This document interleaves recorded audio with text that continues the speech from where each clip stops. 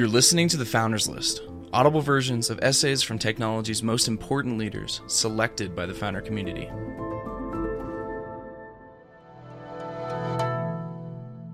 This is Rituals for Hypergrowth, an inside look at how YouTube scaled, by Shishir Mehrotra, co-founder and CEO of Coda, a cloud-based document editor. When Shishir left YouTube in 2014, a number of other company leaders wanted to understand how YouTube worked. So he wrote this article, summarizing their key rituals in a stage of hypergrowth. This article was originally published in 2015, but has since been expanded upon. Read by NFX. I joined YouTube in 2008, soon after the Google acquisition, and started on one of the most incredible roller coaster rides of my life. Much has been written about the external accomplishments of the YouTube team, growing from a mostly misunderstood video sharing property to the platform for millions of creators to connect with audiences all over the world. Interestingly, though, very little has been written about the internal workings of YouTube. When I arrived, the team had grown to a couple hundred employees, about a third pre-acquisition, 2/3 post. My initial role was owning the monetization strategy, and over the course of the following years, that scope grew, and we settled into a pattern where 3 of us primarily drove YouTube. I ended up taking on ownership of most of the core tech functions, product, engineering, and UX. Robert Kinsel covered the business functions, content, sales, and marketing, and our boss Salar Kamangar was the CEO. The team we constructed was fairly special and was the key to our success. Though YouTube was a popular consumer property, it was far from a given that it would be a viable long-term business, and many critics thought it was likely to be Google's first failed acquisition. This meant that most of the team that came on board was more pirate than Navy. By the time I left in 2014, the team had grown to over 2,000 employees.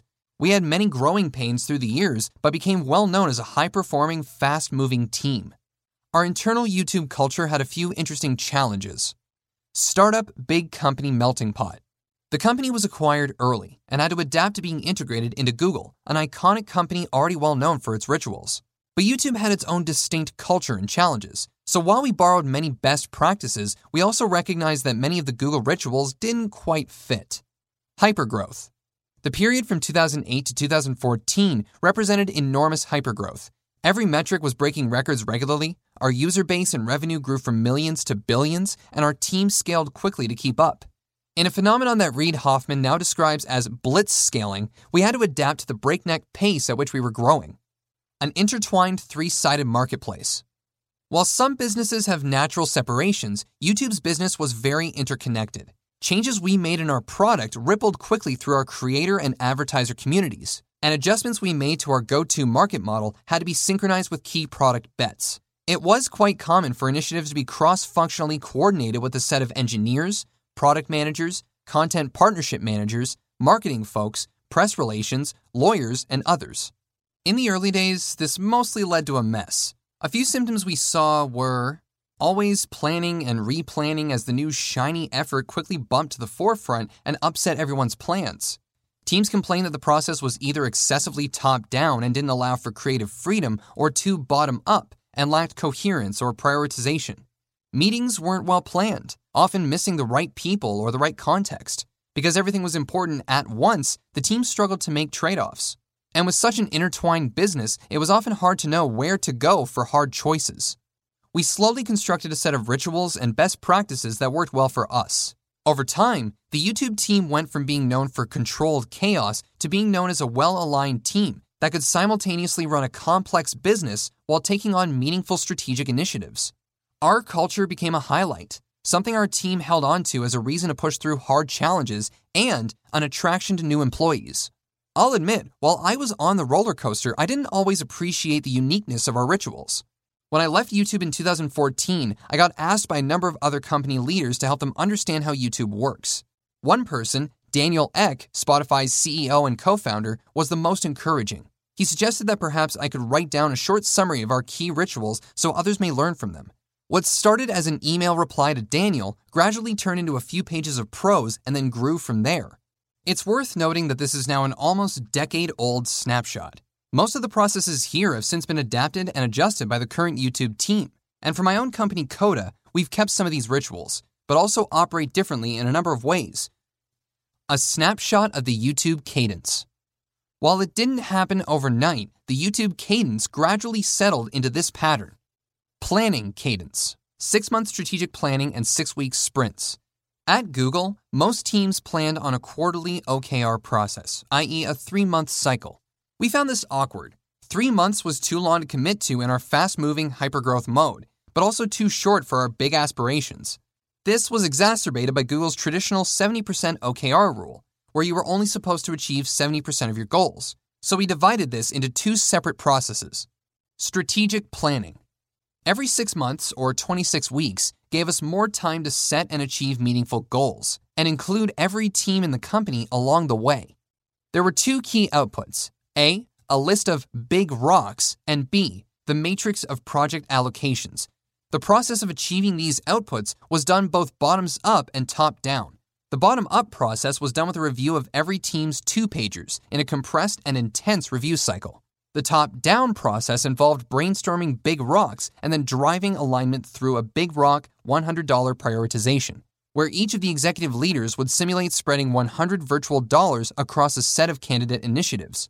The matrix planning and allocation output was critical to ensuring we actually had alignment. This not only showed overall headcount allocated to teams and big rocks, but it showed the matrix of how resources were mapped between them. This forced trade-offs to be quite literal and less likely to be fudged. Strategic planning took a while, generally 3 very focused weeks, and was very comprehensive. Every team in the company was involved. While it was an intense 3 weeks, the output was the backbone of how we operated. Most YouTube employees could immediately recite the current stack of big rocks and had an idea about how their team contributed to them. The process also served as a key step in keeping the team aware and aligned with each other. Spirit planning. Every 6 weeks allowed teams to narrow commitments to what they could realistically get done in that time frame. Instead of Google OKRs, which were aimed at 70% success criteria, these spirits were meant to be true commitments that other teams could actually depend on. We tried to keep this as lightweight as possible and tried to time box it only to be a couple of days of alignment. We settled on 6 weeks as the ideal cadence, mostly because it aligned to how our iOS releases were staged, but it turned out to feel about right in terms of overall planning cadence. Forking from the Google quarterly process was not easy, as we still had to collaborate with many Google teams, but we found that shifting to a 6-month, 6-week planning model was more appropriate for how our team operated. Weekly cadence. With our strategic plans in place, we could then focus on driving healthy execution on a weekly basis. We had 4 primary types of meetings, and we defined clear expectations for each. Decision-making. Meetings explicitly for decision-making, with a very small required group of recurring attendees and a new relevant audience assembled for each meeting, often with a wide list of optional attendees. A write-up describing the decision and the options under consideration would be sent in advance. Examples include product review and deal review, a forum called YTX. Group information sharing.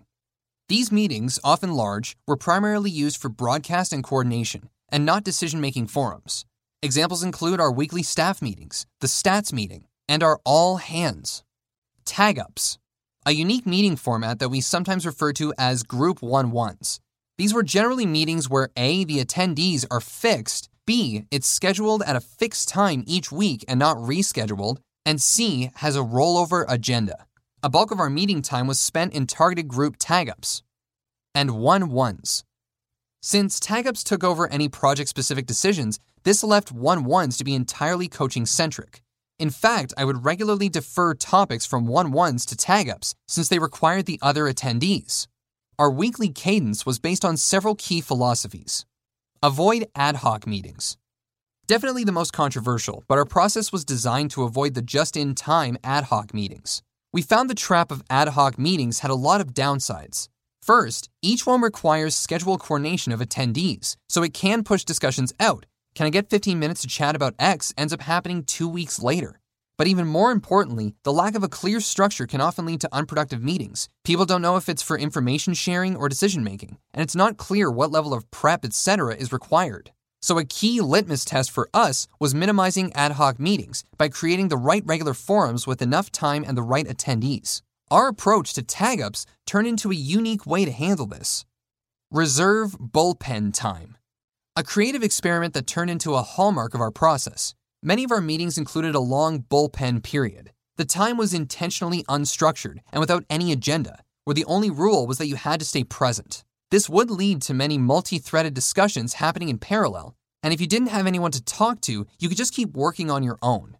Many of these decisions would have naturally become ad hoc meetings and instead got handled in a timely manner. It also led to a much tighter leadership team, since the list of interested parties in a topic was often different than might have been originally imagined. Replace readouts and meetings with broadcast emails. There were a handful of key regular broadcast emails that the team relied on, including my Sunday night email to the team. We recovered a lot of meeting time this way. Pre-reads. Come prepared and expect others to be prepared. We almost never presented anything in meetings. Materials were always sent in advance, and people were expected to pre-read.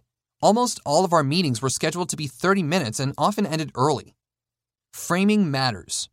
Rather than jumping to solutions, teams quickly learned how to ask the right eigen questions and frame discussions in the right way. Avoid rescheduling. Every time a meeting is moved, it has an enormous butterfly effect on the whole organization as they change their schedules to match. Also, the level of preparedness for a meeting is directly proportional to the expectation that it will actually happen. Don't be afraid to cancel. With standing forums and materials sent in advance, it's generally clear before the meeting whether or not there was a reason to meet. We often send out an agenda, resolve the remaining issues, and cancel the meeting. For more of these audio essays from the people who built companies like Instacart, Facebook, Trello, HubSpot, and Dropbox, visit founderslist.nfx.com and subscribe to the NFX podcast, now streaming on all platforms.